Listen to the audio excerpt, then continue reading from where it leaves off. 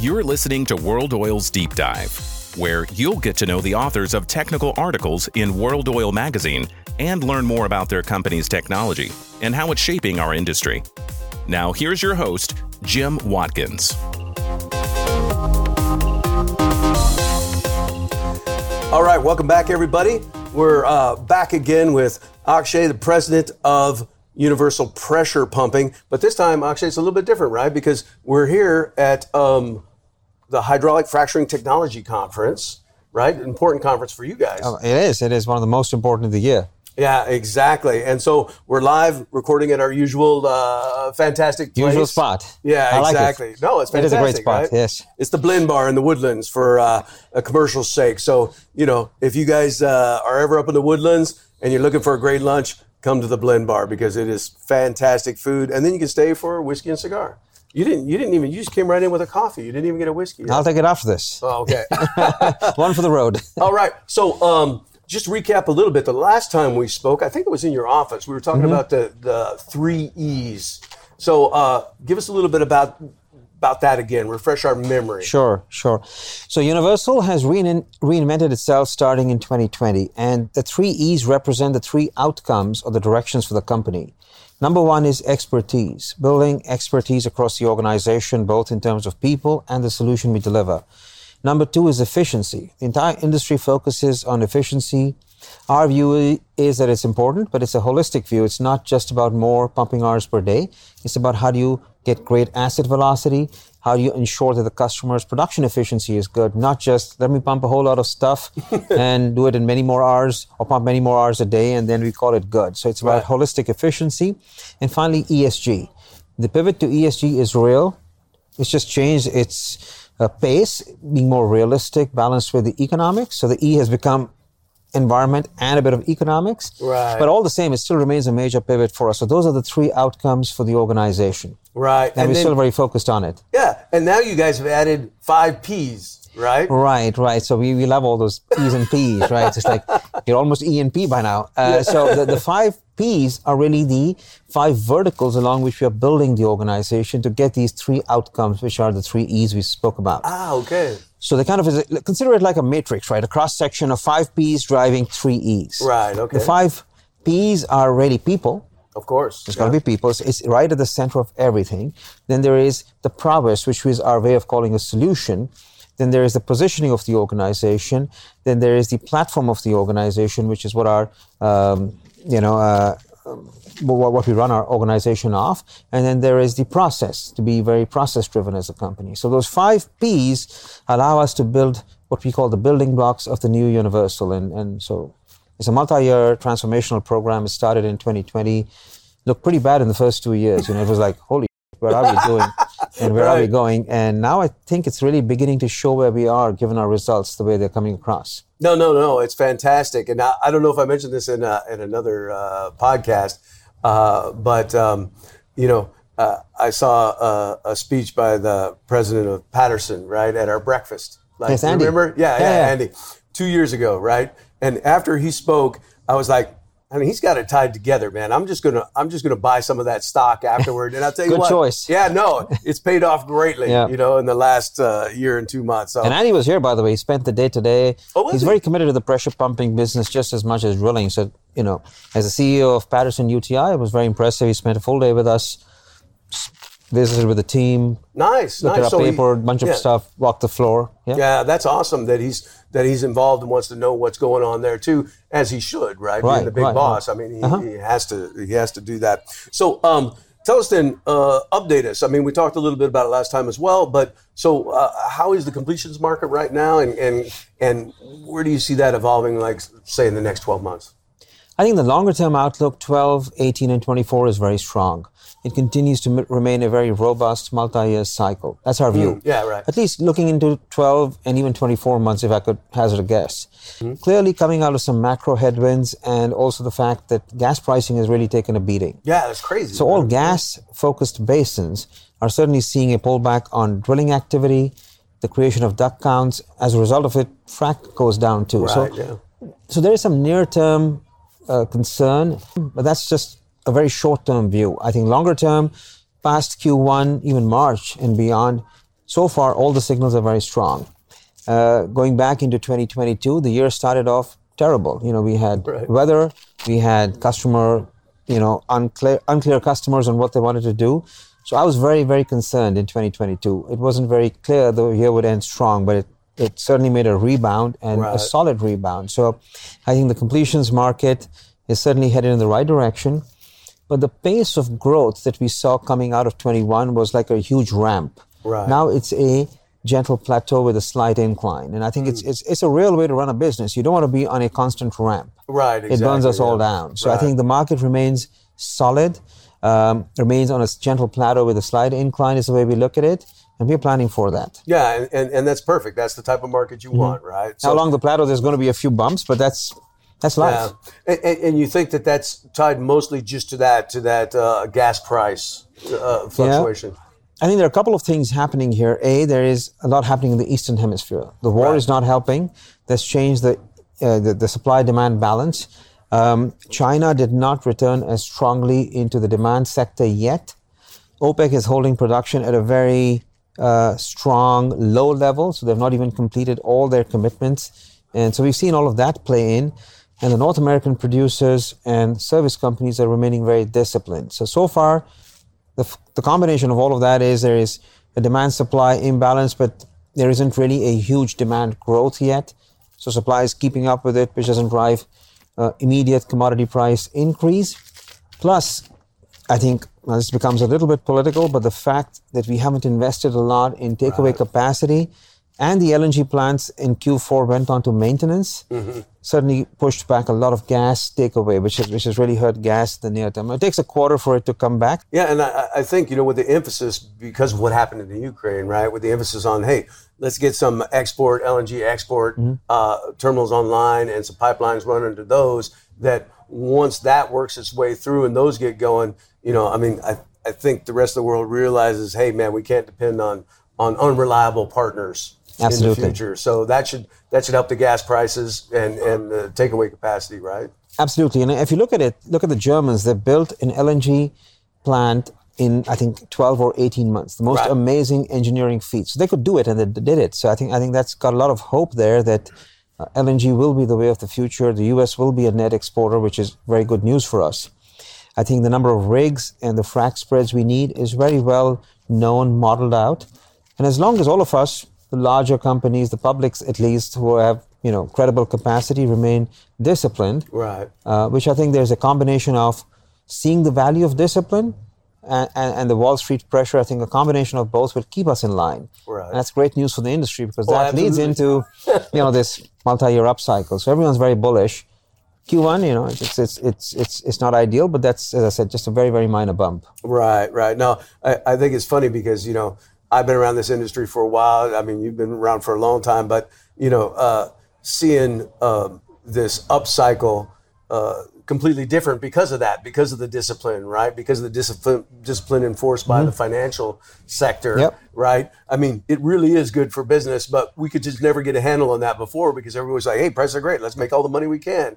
And this time, we're seeing a different thing. Fingers crossed that holds. Well, we very much hope so. I think the challenge always remains that we know there's a number of new frac spreads coming in the market. Talking of the completion space, the estimated number is anywhere between 20 to 30. That will imbalance the market if the stated goals of the people bringing them in are not real. Because most folks have said they're bringing those in to replace legacy old equipment that needs to be retired. Right. We very much hope that is true and they stay to their plans. And most of them have made us feel comfortable they will. There's always the odd person who says, let me run that as well. And that's where this indiscipline and kind of let's get a little bit of a short-term benefit comes in. And those are the things which hurt the market. So we hope very much that people stay with the plan. The new equipment replaces the old. Everything becomes a lot more ESG friendly, a lot more cleaner that we need. And then we should be good. Yeah. So we monitor that very closely. We'll see how it goes. Yeah. Well, that's great because next time we talk, we'll be able to get an update on that for sure.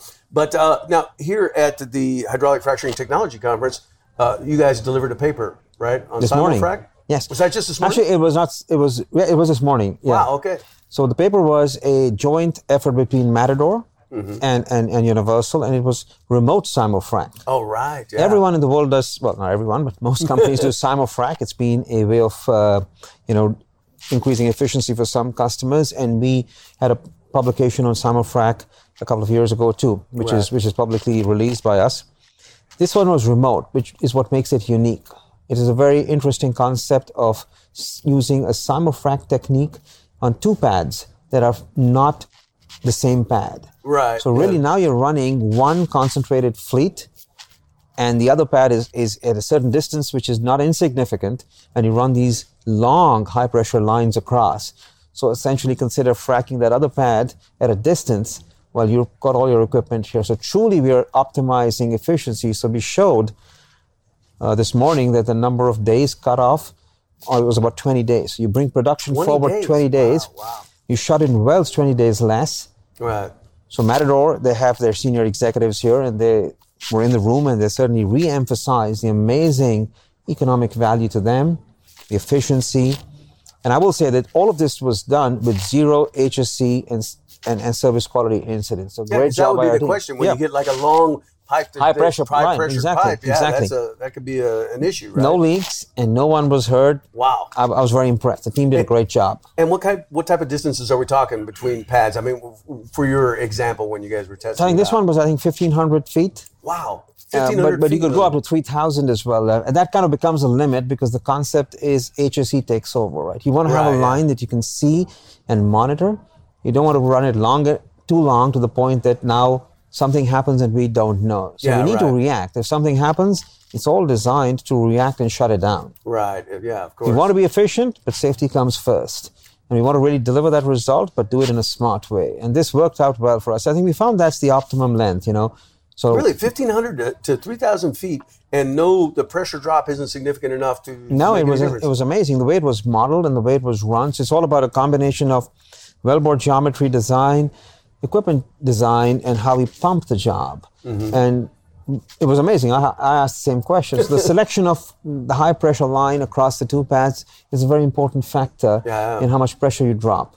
If you go too small, you drop too much pressure. If you go too big, you don't convey enough pressure. Right. So this was optimized, and our pressure drop was literally less than 10 psi over such a long distance. So you could really frac them as if you were sitting right there. That's interesting. And have you guys looked at the ability to do that like in a spoke fashion, out to other pads? Yeah. That's an interesting question. No, I'll be now lying if I said I knew the answer to that. Our team is a very smart group of solution engineers. We have this whole organization called Solution Engineering, and that's what they do for a living. So I am sure they're looking at it, and I'll take the idea back. I'm going to ask them after this, right? With my whiskey in my hand, I'm going to say, okay, where's the smoke? Exactly. So tell us, this type of idea, the remote simul-frac, I mean, why is that important for Universal? Obviously, you have a group dedicated to increasing efficiencies and doing those type of things, but this is just one example, right, of what they've been able to come up with. But is that an emphasis that you have? Clearly, I mean, our organizational vision has always been to optimize our customers' well performance using very innovative techniques. And all of this kind of bundles into our very well stated goal recently we released, which is creativity is universal. Right. And we strongly believe that, creativity in finding a good solution is not always about new technology. Right. It's about applying our collective knowledge to optimize results for both parties, right? So here the client benefits, we benefit too. We got paid for what we did. It's a fair deal. Matador had this amazing pull forward on production, and they completely verified that today, even in person. They had a cost savings. And it's a very unique well setup, right? In the old days, we would probably take, not even 20, we may take 40 extra days to do this with 2 frac spreads. Right, exactly. Sequentially, expose the entire population of people twice as long to HSC risk. So think about all the value coming out of that creativity. I think it's amazing. Yeah, and how does something like that work? So with your partner, was that like Matador was like, hey, can we run a pipe and do these at the same time? Or was that your guys internally saying, hey, I think this is feasible? I think it's a joint effort. I mean, I think credit goes to both sides. Matador came with an interesting problem. They had these 2 pads, and this is not the first one, by the way. Once we proved this, this was the first one, sorry, not the only one. So once we proved this, This is going to other pads, and it's been done multiple times. The first time is always a challenge. Yeah, right, exactly. So you got these 2 pads with a very unique geometry of wells, some producing wells. Think about customers in West Texas. They buy acreage. They got all these wells on it. Some are producing, some have to be drilled. Very odd sometimes. And to solve the problem, you could either think in a very linear manner and say, yes, these 4 need a spread here. I'll make money selling you 2 spreads. Or you could say, hey, can we do this using current equipment in a smart fashion? Let's go back and restart on the drawing board. And this is what our team did. Nice. Your objective is to get this done, bring production forward, reduce the shut-in of existing wells. So more hydrocarbon, less damage to the reservoir, and less HSE risk. So that's the starting point. And then they went through design, iteration. It took quite a bit of time and a lot of surveys by the team to set up this long-distance high-pressure line. It's not like, hey, let's just go buy a bunch of pipe and put it out there, right? It doesn't work that way. Yep. So there's a lot of work had to be done behind it. But the starting point was a very common shared objective. Nice.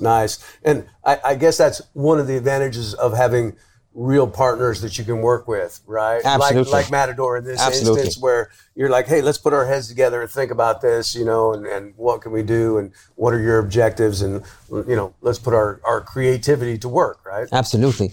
I think we have a bunch of very, good customers we work with. They've all been very supportive, and I think, clearly a shout out to Matador in this case, and we have others who help us with other areas. And our strong belief has been long, stable partnerships and relationships. It's not about the greed of an instant gratification, which is only green and dollar shaped, right? For us, it's about being there with them through the ups and the downs, right? I mean, this is a complex problem. We could say, hey, it's too complicated, we can't solve it, and, walk away from it. But that's not the way Universal is designed today. Our organization loves those challenges, brings the creativity to work, and then pulls in all these solutions organizations, our operations teams. It's a great team effort. Yeah. And, I'll just tell you now, I've run into some UPP folks around, at events and stuff. And I'll tell you what, I talked to them about some of these changes and things that are going on there, and they all credit it to you. They say it's Akshay's leadership that's making this possible. And I swear, to a person, they all said that Akshay is the guy to take UPP to the next level. So congrats on that, because that's candid. Those are just guys talking. And some of them drunk, right? So, so that is a good testament to your leadership. Jim, I take that with humility. I think, it is always a team effort. You can have a quarterback in a team, and we always have a quarterback in every team here, but the team is what drives the final, result. Right. So I think we have an amazing team. Our focus has been to provide certain guardrails within which we stay. There's a certain ethical and moral compass we don't exit. Right. So, for example, we do not want to leave our customers high and dry just because we get an extra dollar. Right. We want those relationships. We want to pick up the challenging wells. It's easy to do the easy stuff. Right. Easy is easy. And difficult can be made easy with creativity. And that's the way we want to go. And we don't want to stay with the easy mantra and just, milk it out for a few more years. Exactly. Well, and that's how you push the innovation, right? That's how you use the creativity. You don't need creativity if it's something that everybody's doing all the time anyway. So congrats on the paper and the proof of that and being able to use it in the field. And, I look forward to the next wild innovation that comes out of UPP. So congrats. Me too. Thank you very much. Yeah. Thanks for stopping by. Thanks, Jim. Thank you.